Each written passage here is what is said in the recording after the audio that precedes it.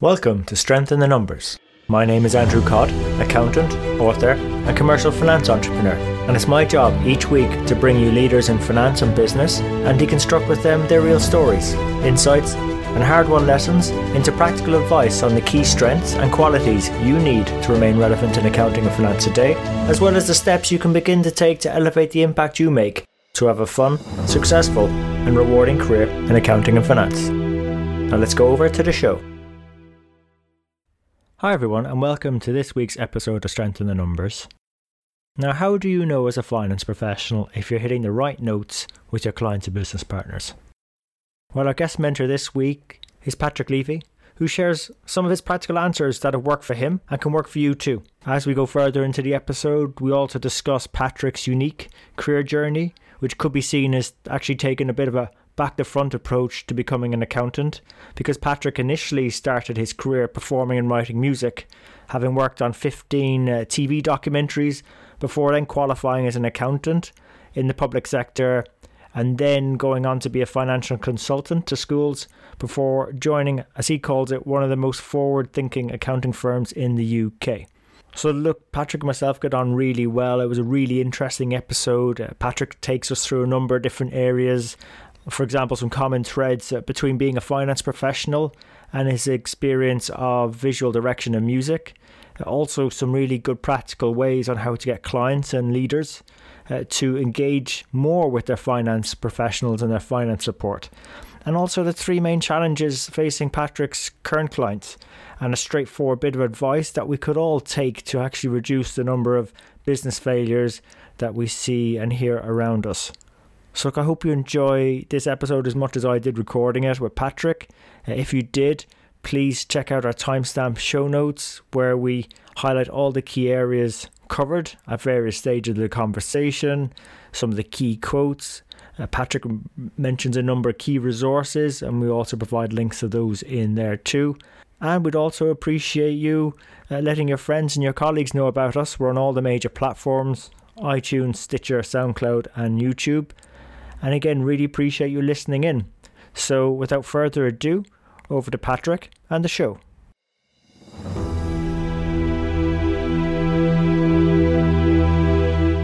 Yeah, sure. Well, first of all, thank you very much for having me on the show, because I'm a big fan.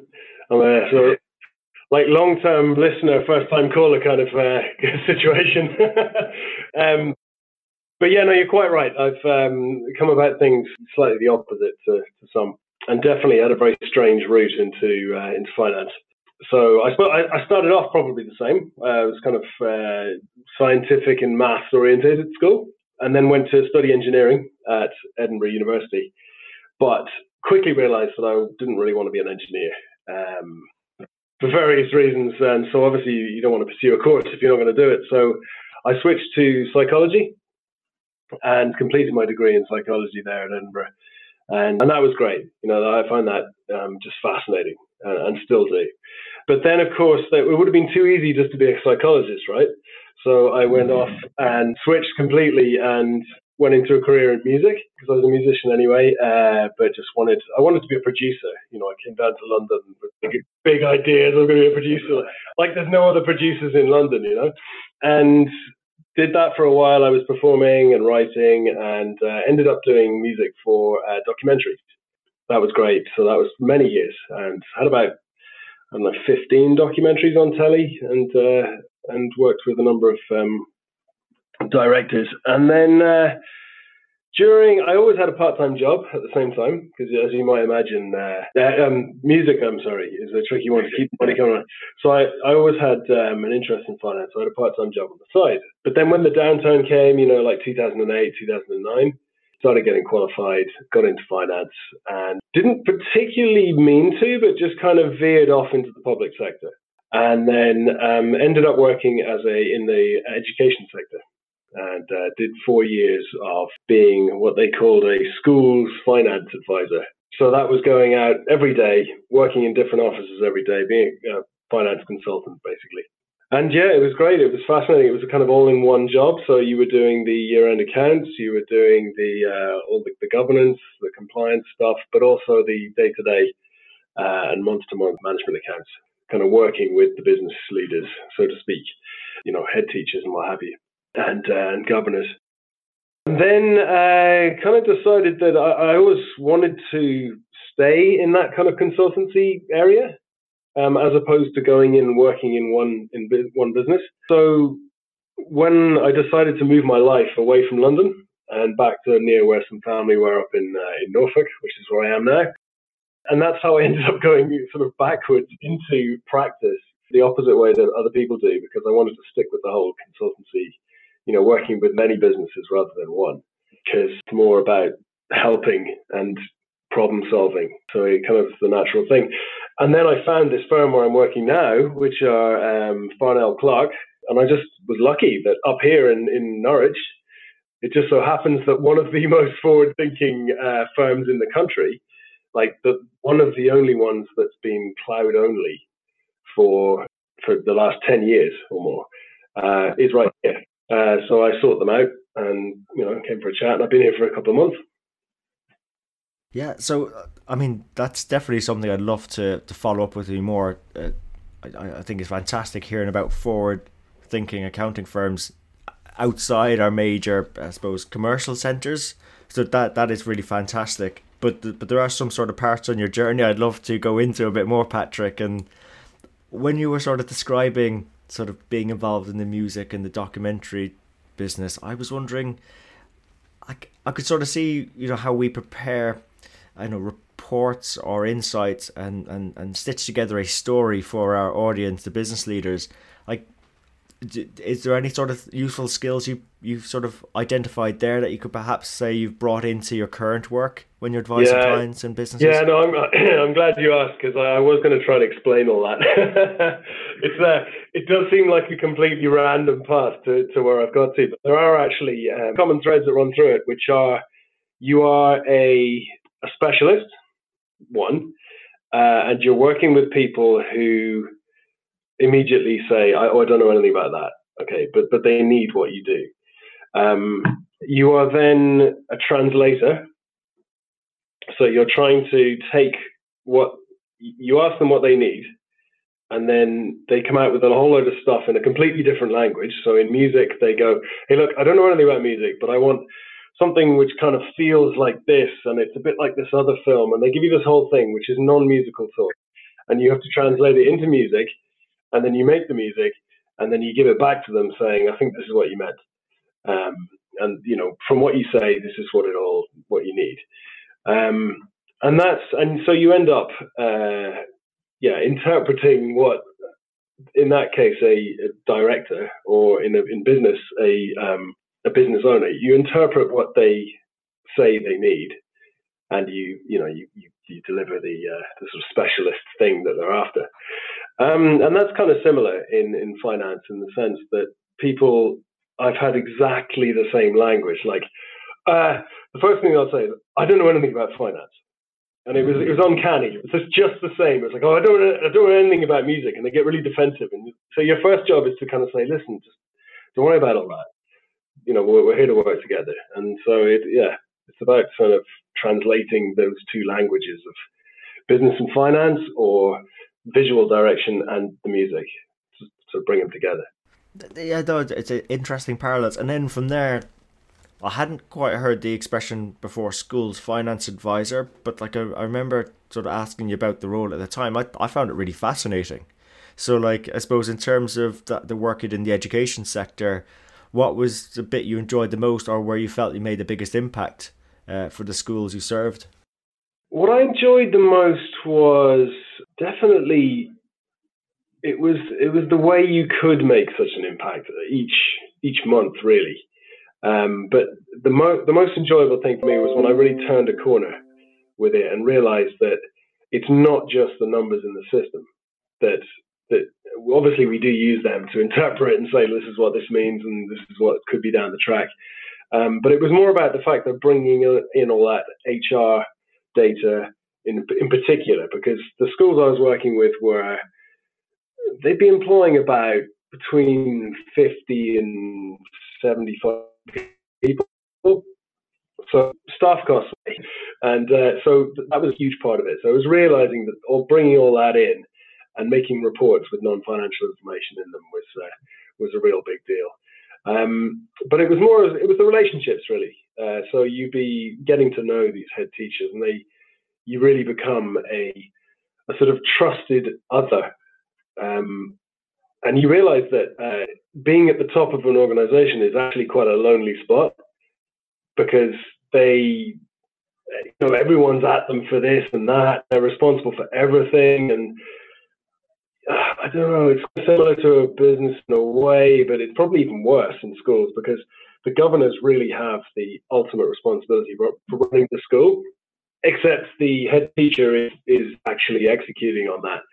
So they're kind of caught between, all the staff wanting this and that, and all the stakeholders and the parents, and then you got the governors above them saying that they want this, that, and the other, and everybody's speaking different languages and finance and whatever else. So it was just kind of getting those relationships together with the head teachers and realizing that they could really talk through what they felt was important with someone who they felt was not biased, because there's a lot of politics going on, and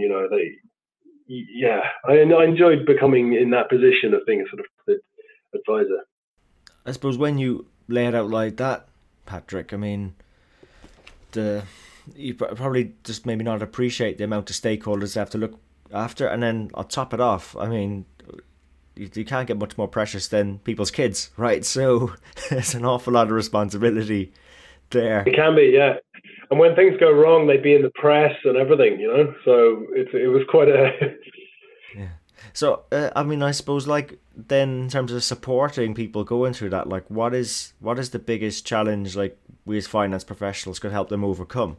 For them it's an educational thing. I mean, no pun intended, obviously, in the first sector, but it was more about making sure that people, whenever you speak about finance to them, you have to make sure your job is to say, okay, 3 or 4 months from now, 4 or 6 months or whatever, my goal is that when I say something finance related, they actually think about it the same way I do.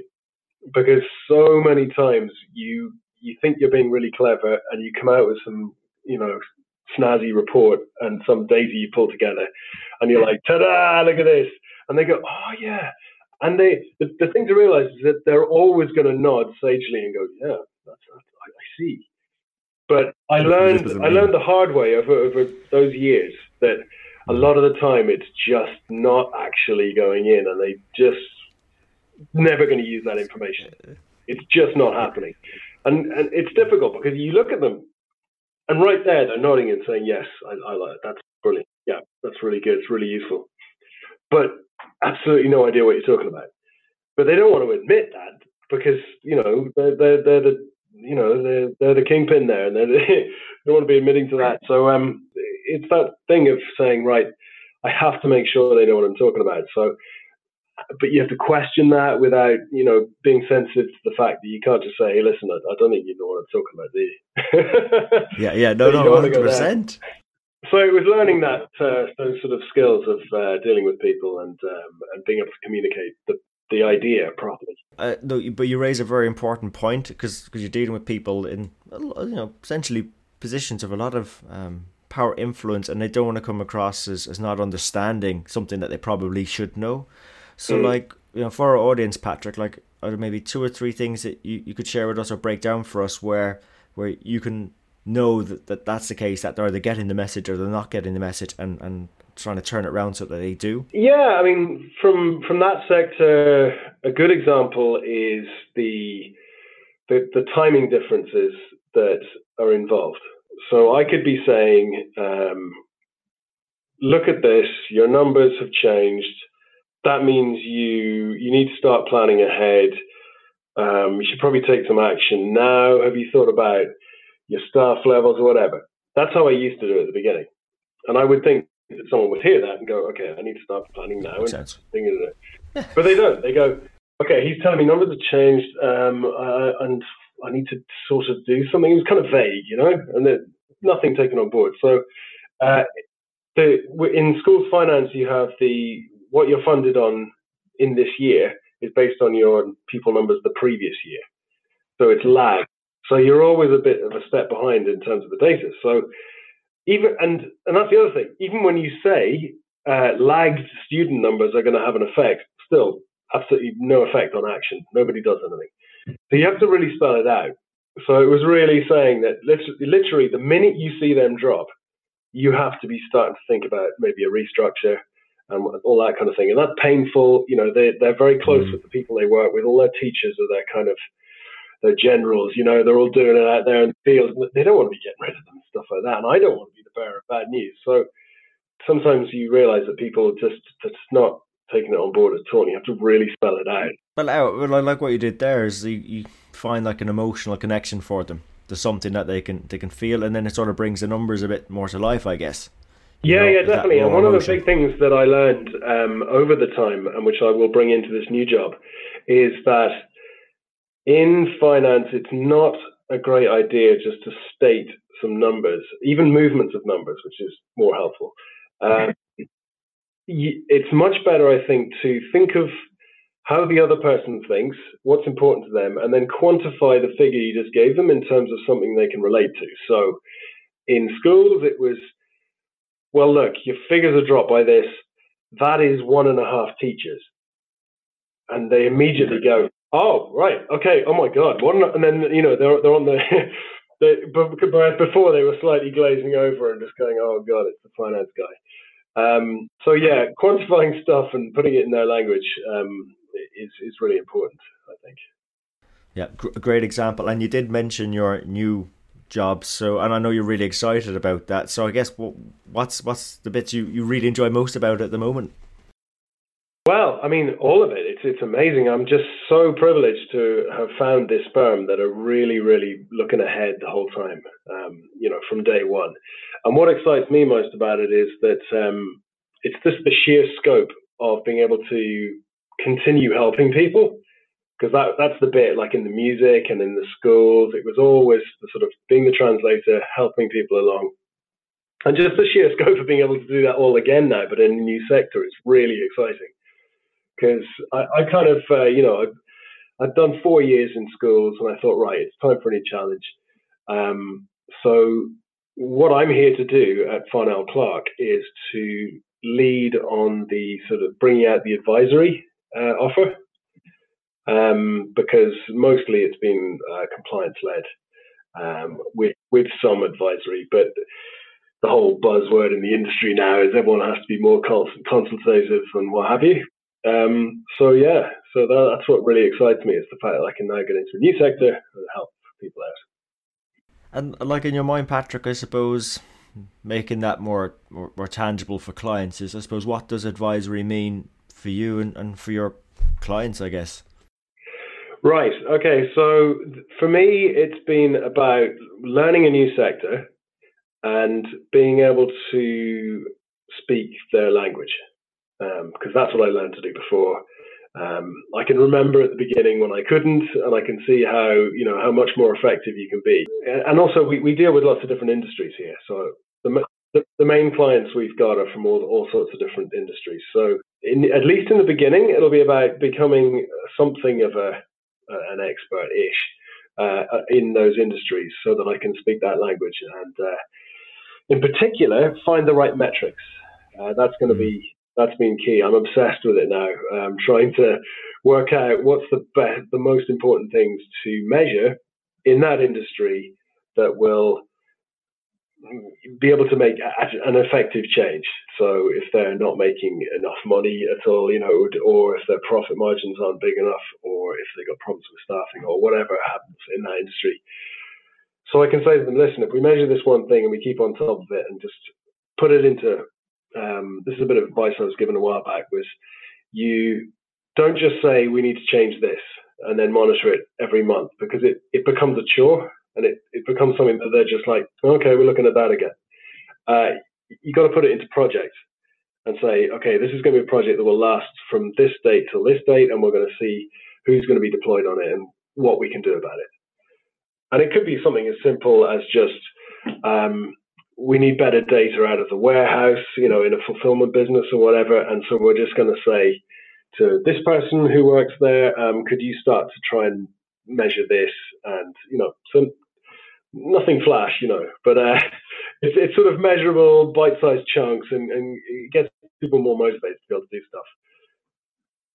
And I suppose, like, in terms of the challenges out there, Brexit's a big topic, but rather than focus so much on that, I suppose, what are the main challenges that businesses you serve, that the business owners, the leaders you serve, what are some of the main challenges that they're facing at the moment, Patrick? The main one that's common to all small businesses, which is short-term cash flow. So a lot of people, with only a few exceptions of people who are really, really doing well, and then it's more about what do I do with all this money? The investment side, trying to pick the best moment to invest, and where. But on the most part, it's because we deal with businesses round about the kind of turnover of between like 100K and a million, but so they're kind of small. So yeah, it's cash flow, and it's keeping on top of it.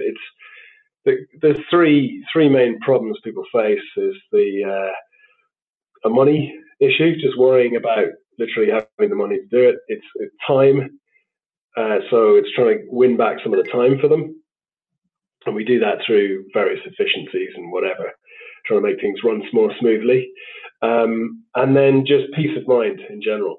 So trying to give people back one of those or all three of those things: cash, time, and peace of mind. Yeah, I think that's a great way of looking at it. I'm excited working with small businesses. It's always something, because I suppose I grew up around them, and ran my own business as well. And I think one thing that gets me, Patrick, is that statistic that over the long run, say 30, 35 years. Only one business out of 10 that starts will actually still be in existence.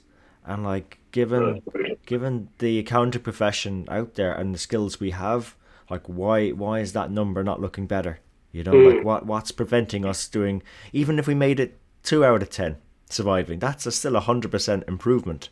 So like, what could our listeners be doing for not just maybe the small business, but larger? Like, what's the things we should be doing to improve those survival rates? Well, I think the first challenge is to make sure that your firm, you become the first person they think of whenever they make any kind of move, or if they're worried about anything in their business. So that's the key thing. Just in the case of anything legal comes up, you're going to think of your lawyer, right? So anything financial, anything to do with your business, you just think, I'll just run it past my accountant first. As opposed to you only think about them when you want to think about your tax or getting some compliance work done. So I think that's the key, is trying to change that perception.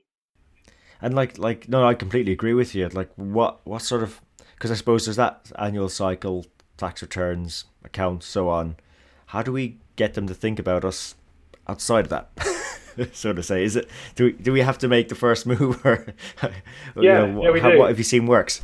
Yeah, no, we do. Yeah, I think the key is for, and this is me turning up in the sector 2 months in. This is just what I think at the moment so far, in my opinion. Is just that people need to, who are working in firms in practice, just need to take an interest. I think stage one is being curious. So as opposed to that them and us mentality of, they won't give me the details and I can't get the return done, and what are these guys like? It's thinking, all right, never mind all that. First of all, why are they not doing that? Think of the benefit. So you could kind of get around all those problems, and then while you're at it, you think, well, actually, what do they do? I imagine some people who are working on the year-end accounts not even sure what the client does. It's just, are these numbers correct? Can they? Is this an allowable expense or whatever?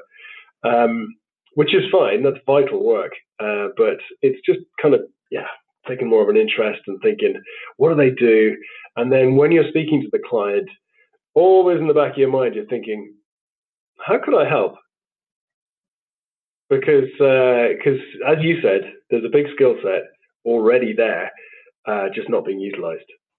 I think it's taking an interest, and like more in a proactive sense, sort of like, obviously when a business goes under, it fails, it runs out of money, it's like after the fact. I mean, that's the great thing with the numbers, are sort of saying completely, this is the result of your decisions, right? So if you can get ahead, or if we can get ahead of making those decisions and making better ones, just because they think either, right, I want to run it by my finance guy, my accountant, or, you know what would my finance guy do? You know, even if they could think a bit like that, I think we start moving the needle, which is good for society, because like they are the main engines of our economies, the smaller businesses. So no, absolutely, Yeah, that's the next bit I was coming to. So that was what I was just going to say. It's the proactive thing. So once you've taken an interest, you have to start thinking, well, that's great, but they're never going to come to us because, like you say, the culture's not there for that to happen. So it's just making more contact points and just calling them up and just saying, right, let's go through the month end. And instead of just emailing a report or just saying, because we work in the cloud on Xero, so you could just say, your numbers are ready, and they log in and look at them. And they can. I mean, that's the beauty of it, is it's one system and you can see it from anywhere and whatever. But that's no good, because then they're just sitting there looking at numbers going, great. You know, is it positive at the bottom? Okay, that's about as much as I'll take. So yeah, it's getting more involved. And my job has been to do the more visual representation of month-end accounts and go through it with people. So that's what I've been doing. Yeah, that sounds fantastic. I think we need more of that, Patrick, and I really appreciate the advice you've shared with us. I suppose in terms of yourself, I mean, what's been the best bit of advice you've ever received? Well, I've had several mentors throughout my career, and I do tend to stay in touch with them. And one guy who was the finance director at the last place I worked, I said to him I might be moving on, you know, in the future, and I have now up into a new sector. And when you make a big move like that, it's quite easy to kind of panic and just go, you know, I'm supporting a family. I just need to get a job. I need to get the best paid job, and I need to get established and think like that. And he said, don't do that. Do not do that. This is a chance to do something you really enjoy and get what you will thrive in. So his advice was, be authentic, just go with what you think is going to be the best thing, and never mind the salary. And that was fantastic. Yeah, it's a shame, I suppose.